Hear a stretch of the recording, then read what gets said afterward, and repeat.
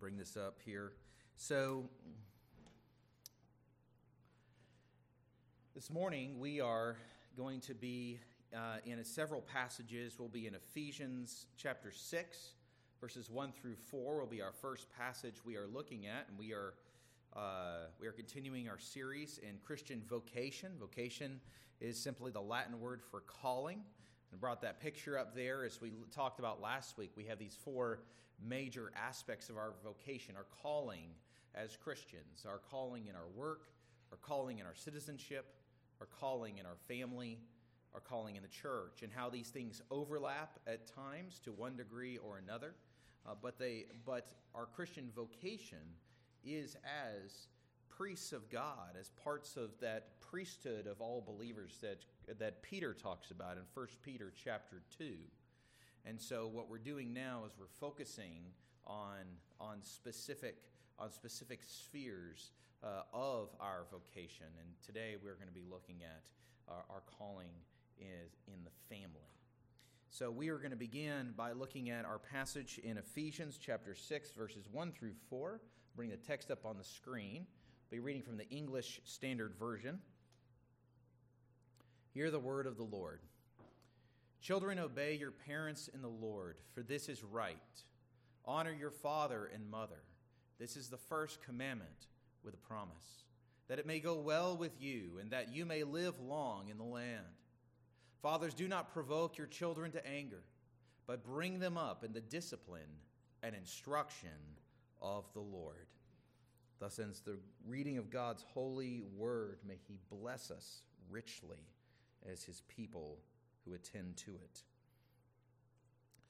So this is, as we do in October, we look at a doctrine, and we're looking at our doctrine of Christian calling or Christian vocation. As we saw last week, vocation is not merely our job, the area of our employment, but our calling in life. And one major point we must keep in the forefront of our minds always is that as we consider what our calling is as Christians, that our true and primary vocation is always as a holy and royal priesthood, as I mentioned earlier. We are, by the mercy of God and the blood of Christ, set apart as a royal and holy priesthood, as Peter says, to offer up our lives as living sacrifices unto God. We live then as priests of God, all of us, every Christian, all who trust in the name of the Lord Jesus, and we live as priests of God then in our families, in our labors, in our church, and in our life as citizens. There may be certain aspects outside of these, but these are the main four. And so as we consider this and consider the doctrine of family, our calling in our family, without a doubt, I think we can say that our understanding of family today is a mess. Our society increasingly doesn't know how to define what a family is or even what a gender is. Even if we accept a more traditional, or what we would say biblical, view of what a family is, a husband, wife, children, that doesn't mean that we actually have a biblical view of family, simply because we have a more traditional view. Simply because there's a husband and wife and they got a couple of kids doesn't mean that they have a biblical view of what the family is. Now, there's a whole long series to do here on family, and I'm going to pack it all in one shot here today. And we're really asking, what is a very specific question? What is my calling as a Christian to my family? What is my Christian responsibility to my family? And there's three aspects of this calling that we're going to consider here this morning. Our calling as children, number one. Our calling in marriage, number two. And third, our calling as parents. So we'll look at all three. First, we consider our calling as children. And we begin with our calling as children first because, number one, not everyone is married. And number two, not everyone has children, but everyone is a child. all right? 100% of us in here are children. If you're not, we need to talk, okay? But so as children, we are, no matter what age we are called to honor our parents.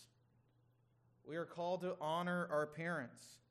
Paul quotes in Ephesians chapter 6, verses 1 through 3 that we just read. We'll come back to verse 4 later. But he quotes the fifth commandment in Ephesians 6 to establish why children on this side of the cross ought to still obey their parents in the Lord. Now, in the Lord means that if, particularly if parents are not believers or even a believing parent commands their child to sin, then, in that case, a child can righteously disobey their parent if the parent is trying to induce them to sin. But otherwise, in the lordship of Christ, a child is to obey their parents. This is by design, the design of God. He says, because it is right. It is right for children to obey. By the very light of nature, we know this. It is right for children to obey those who brought them into this world. Or as my father like to say, if I brought you into this world, I can take you out of it. But he said, it was a joke. but he said, but we need to obey those who have brought us into the world, even by the very light of nature, either by birth or who are over us by virtue of adoption as well, right? Because they are our earthly parents if they have adopted us. Second, he reminds children that there is a promised blessing still for them who obey this command. He says, hey, this is the first of the 10 commandments that comes with a promise, by the way. God loves giving incentives to obedience to his people. And he says, children, remember that there is promised blessing for those who will honor God by obeying their parents. Now, as children grow older, the influence of the parent reduces, right? This is it's just the natural way of things.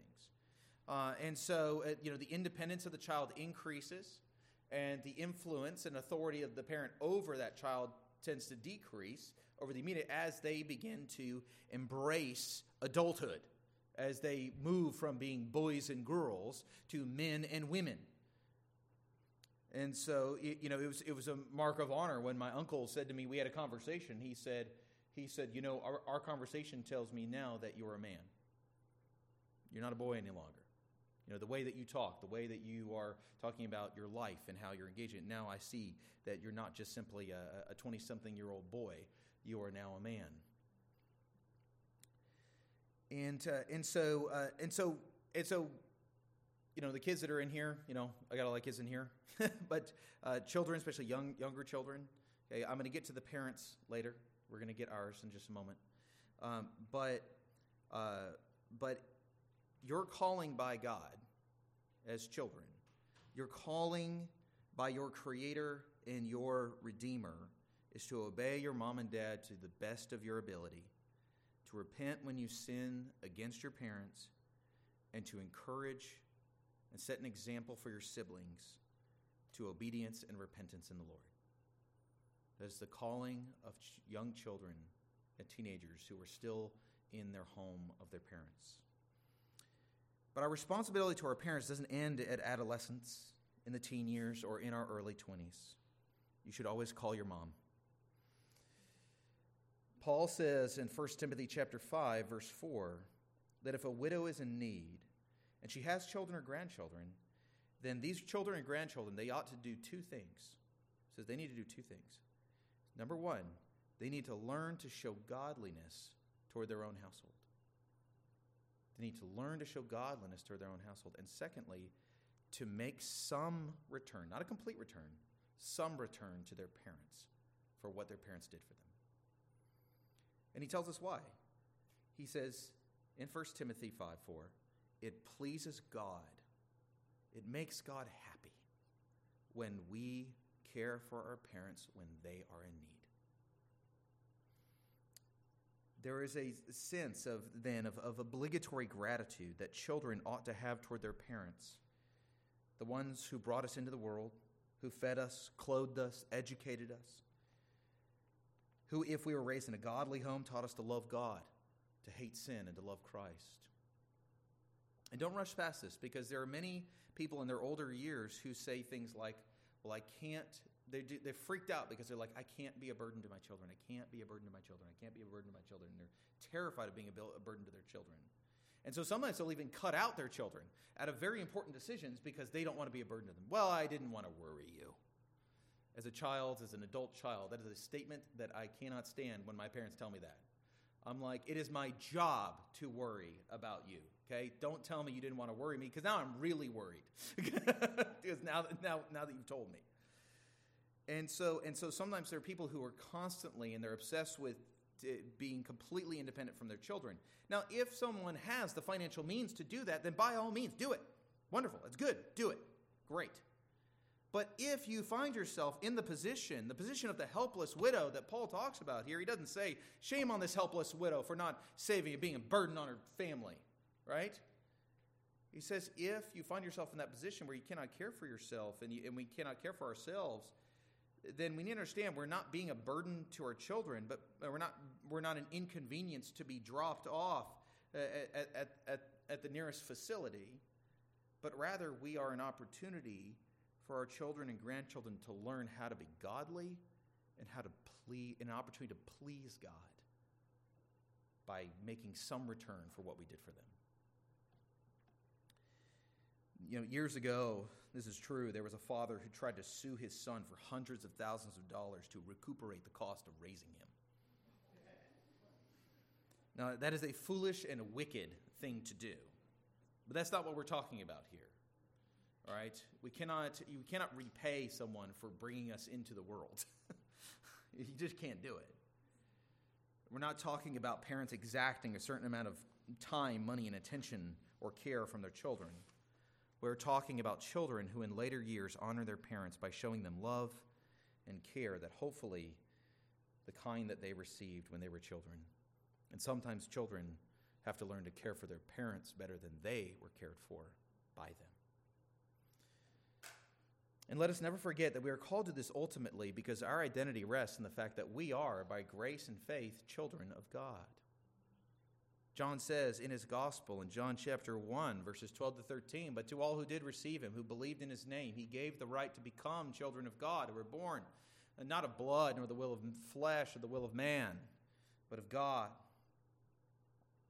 Our calling as children of God is to obey our Heavenly Father. That remind you of something Paul just told the kids? We're called to love our Father, to serve him. And why do you think Jesus said, those who love my Father obey him?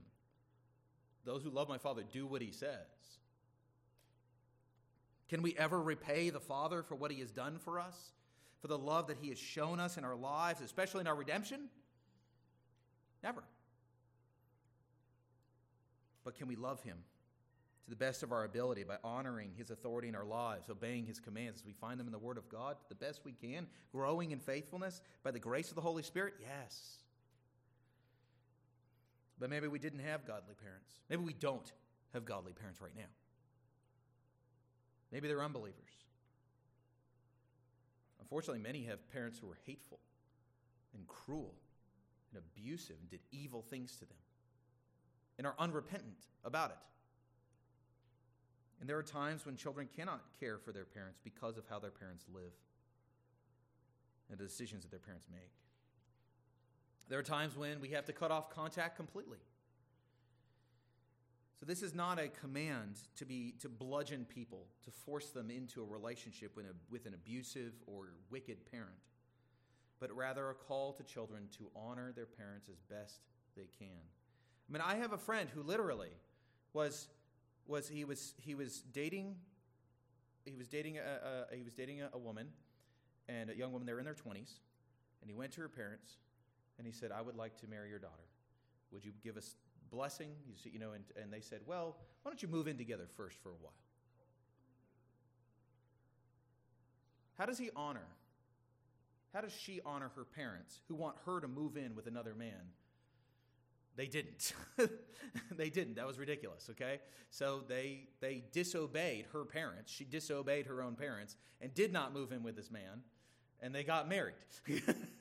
And then they moved in together. All right? So, but it's like there are times where it doesn't work. But he was still, I would submit, they were still actually honoring the authority of parents. And they were honoring, most of all, their Heavenly Father. So at the end of the day, even if we have this worst-case scenario as children, where we have parents that are wicked, parents that are unbelievers, parents that would encourage us to sin, we can still honor and serve our Heavenly Father, who does love us, who does care for us, who has redeemed us, and who continues to bless us.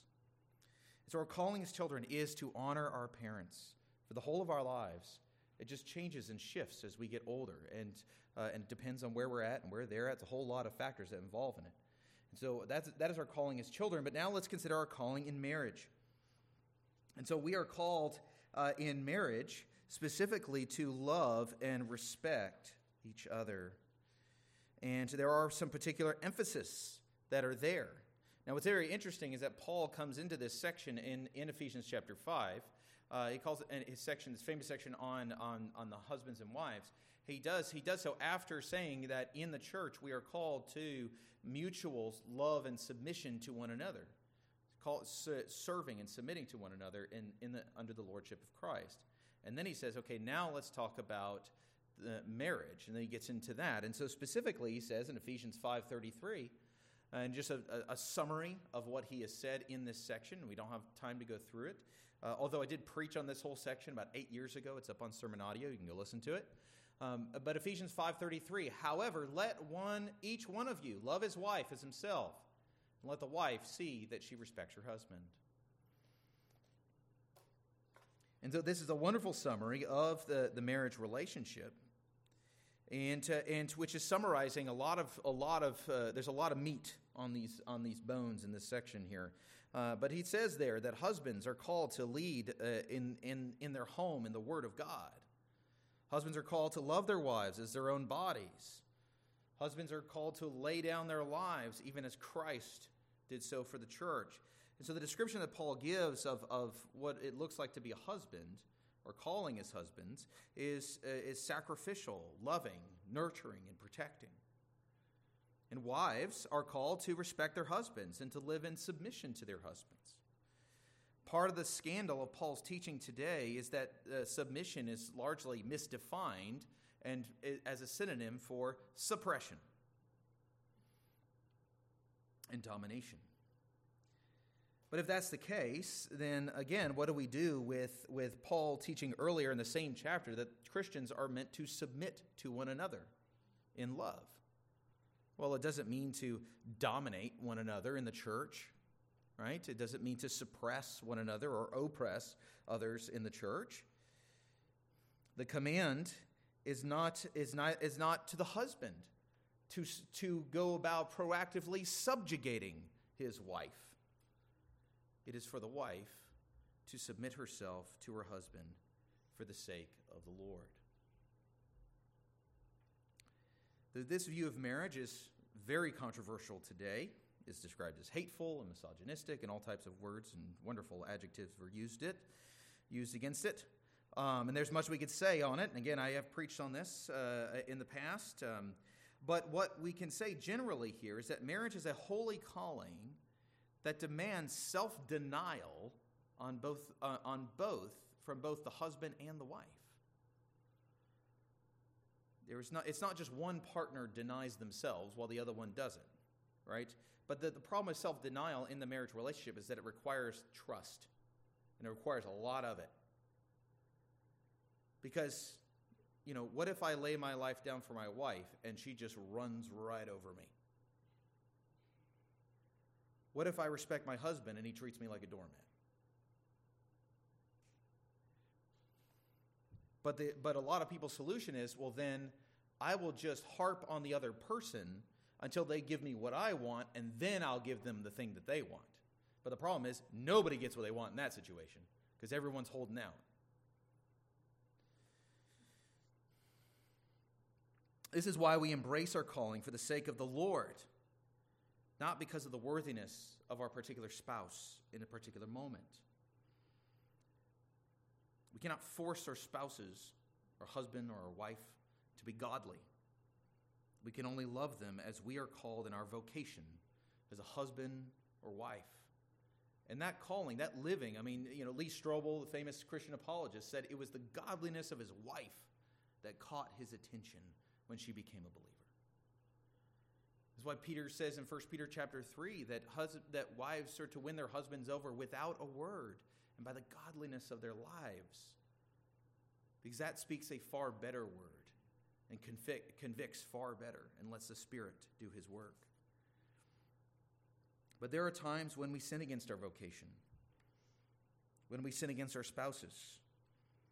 And in those times, we must repent of our failures in our calling toward our spouse.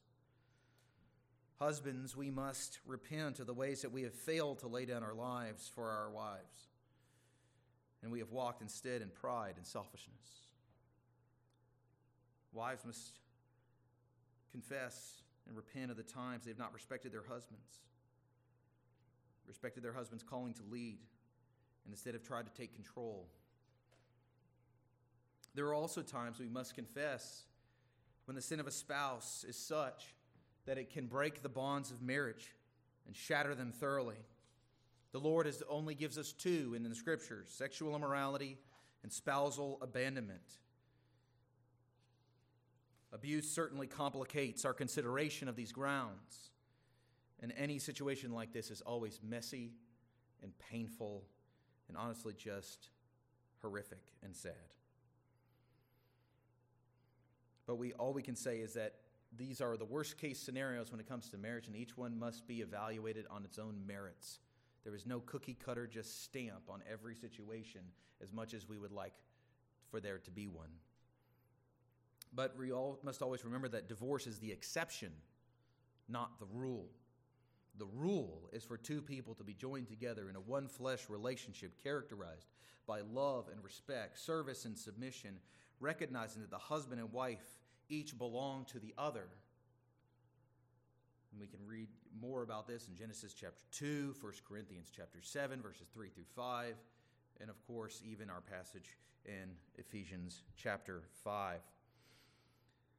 And if we need guidance on how this works, then we simply need to go back to Ephesians 5 and look at this passage and be reminded that even in our relationship with God, that we are the bride of Christ.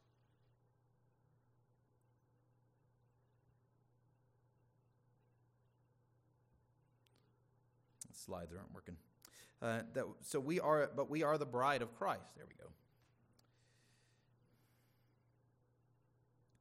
In Ephesians 5, Paul says the mystery of Genesis 2:24, which he quotes there, that a man and woman shall be joined together, or bring it up, that a man shall leave his father and mother and hold fast to his wife, and the two shall become one flesh. He says this is a profound mystery, and he says this mystery relates to Christ and the church. Marriage is a picture of Christ's own relationship with his bride.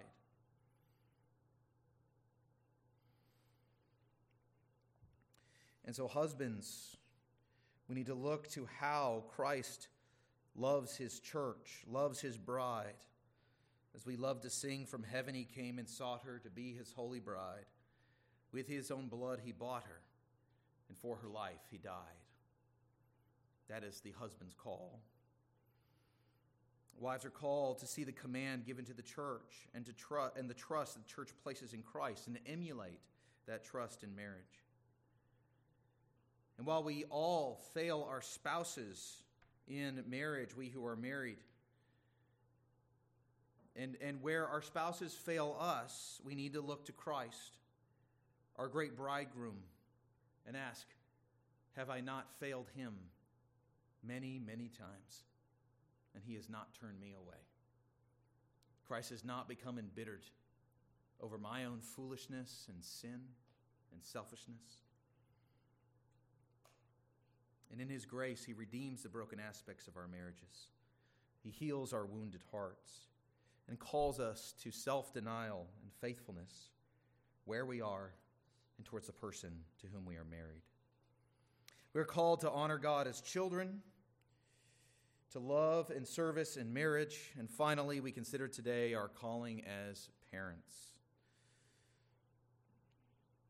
And very simply, we go back to the passage in 1 Timothy 6, chapter 4, that we are called to bring our children up in the Lord.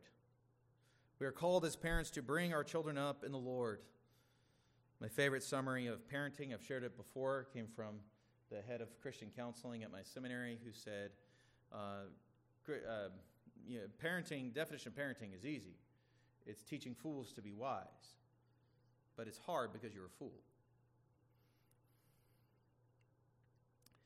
Our calling as parents is to bring children up in the Lord. And Paul speaks to this in Ephesians chapter 6, verse 4. Fathers, do not provoke your children to anger, but bring them up in the discipline and instruction of the Lord.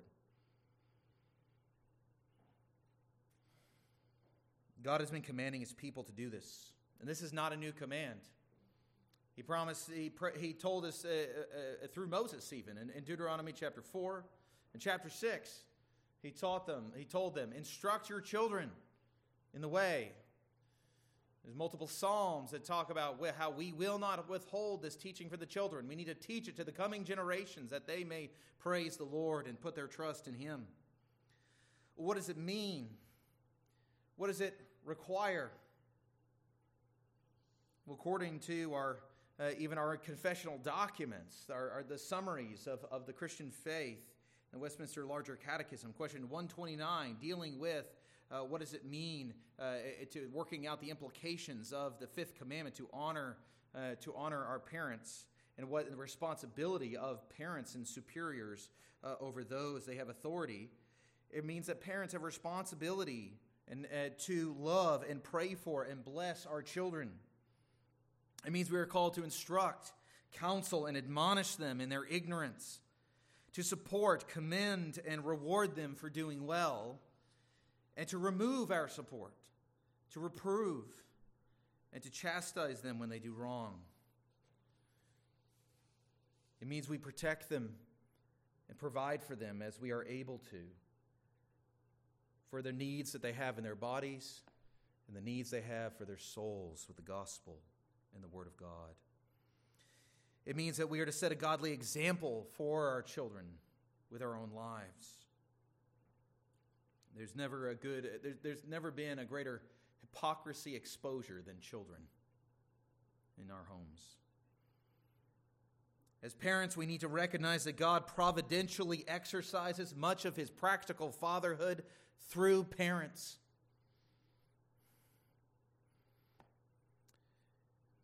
We have to confess readily as parents, we far too often sin against our vocation. There are many grandparents raising their grandchildren instead of the parents, through a variety of sad reasons, death or abandonment. Even for those of us who are seeking to be faithful children in the home, we confess that we lose our tempers, irritable, can lord our authority over our children at times. I've done it. We live in a sinful world where evil things also get thrust upon our children through no fault of our own, where we've done our best to protect them and raise them, and evil finds us anyway. Children, for their own part, can be raised in an imperfect yet godly home and still turn away from the faith. They can be taught and instructed. And I've shared this before. One of my favorite examples, though, of this was a mother, Matthew Henry, famous Puritan and just expositor of the Bible, and wrote fantastic books on prayer and the Christian life. And his father died at a young age, and so his mother, when he and his brother were about 16, sat him down and said, "I have taught you the faith. I have taught you. I've instructed you. You know who you are. You know what you're supposed to be. You know you need to trust in Christ. You know these things. I have fulfilled my duty towards you. If you turn away, it is on your own head, not mine."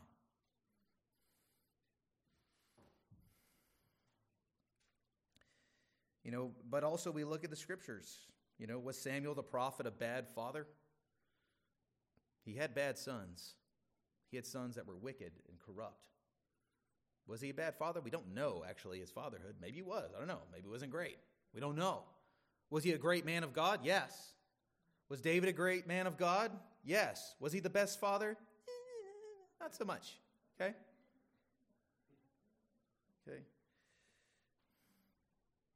And this is where we have to consider here, and this applies not only to children, from parenting, but it goes into our roles as children to our parents, and also our roles in our marriage, is that we need to learn how to bear the cross in family, to suffer in family. Martin Luther said, we don't get to pick the crosses we bear in our lives. If we did, we certainly would not choose to bear crosses concerning our children, would we? We would say, give us any other cross than that one. Only let my kids, not deal with that. But we don't get to choose. Our life is the one that God has assigned to us, that He has given to us, and it is filled with joys and sorrows. We don't get to pick which ones come and when. Oftentimes they're mixed together. But God in His providence is working in us and through us as parents, as children, as husbands and wives. And our life certainly follows that pattern that David lays out in Psalm 23, with green pastures and still waters and valleys of shadow as dark as death. But we are called. In the green pasture and the warmth of the sun, we are called. In the coolness and refreshment of the waters, we are called. In the darkness of the valley of the shadow of death, we are called. And our shepherd is with us. Parents, our Father in heaven is with us as we celebrate with our children, and even as we weep with and for them. And even if our children turn away from God and shake their fists at us and Him, yet we shall continue to pray for them, to love them, and wait patiently upon the Lord for them. Our calling in our family is so personal. The most sensitive wounds are with family. It's the most difficult of our callings because of sin in the world, because of the corruption of our own flesh. But let us take heart. Let us remember and be strengthened by the grace of God, that we may be reminded that we are called to live as priests in relation to our parents, to our children, and to our spouses, that we may offer our work, our calling, our life in our family as a living sacrifice unto the Lord, a sacrifice that brings Him glory and honor and praise. Let's pray. Heavenly Father, we thank You that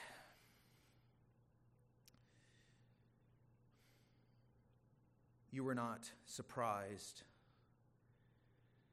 by the weights and sorrows that come upon us in our calling as family. And Lord, we freely confess our many faults and failures and sins that we barely are able to admit to ourselves, let alone to one another. Things that we are ashamed to say, that we have done, that we have thought, and that we have said. We thank You that Your grace and mercy cover not just the easy sins or the accidental ones, but the dark ones, the hurtful ones, where we sought to hurt those near us, where we sought to provoke them to anger, where we didn't care about how they felt, where we just embraced our own rage and selfishness. And Father, we pray that You would forgive us for ungodly, wicked behavior and patterns of life that we have thoughtlessly embraced and justified. We pray that You would cleanse us from all unrighteousness.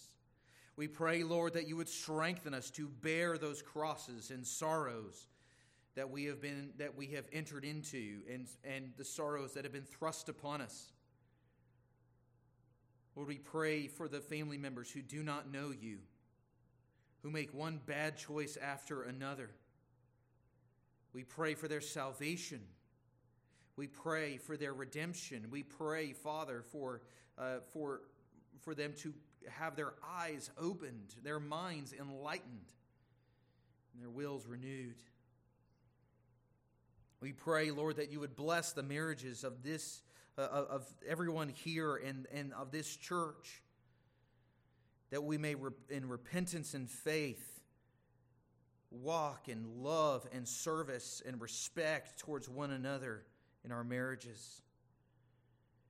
That we may have pictures of Christ in the church throughout our church here. We pray that our families would be marked by honor for parents, by provision, instruction, and discipline, and love for children. We pray that you be glorified as we seek to honor you and live as priests and exercise, Lord, be diligent in discharging the duties of our office that you have given to us in our vocation, our calling, in our families. And we pray this all in the name of our blessed elder brother, Jesus. Amen.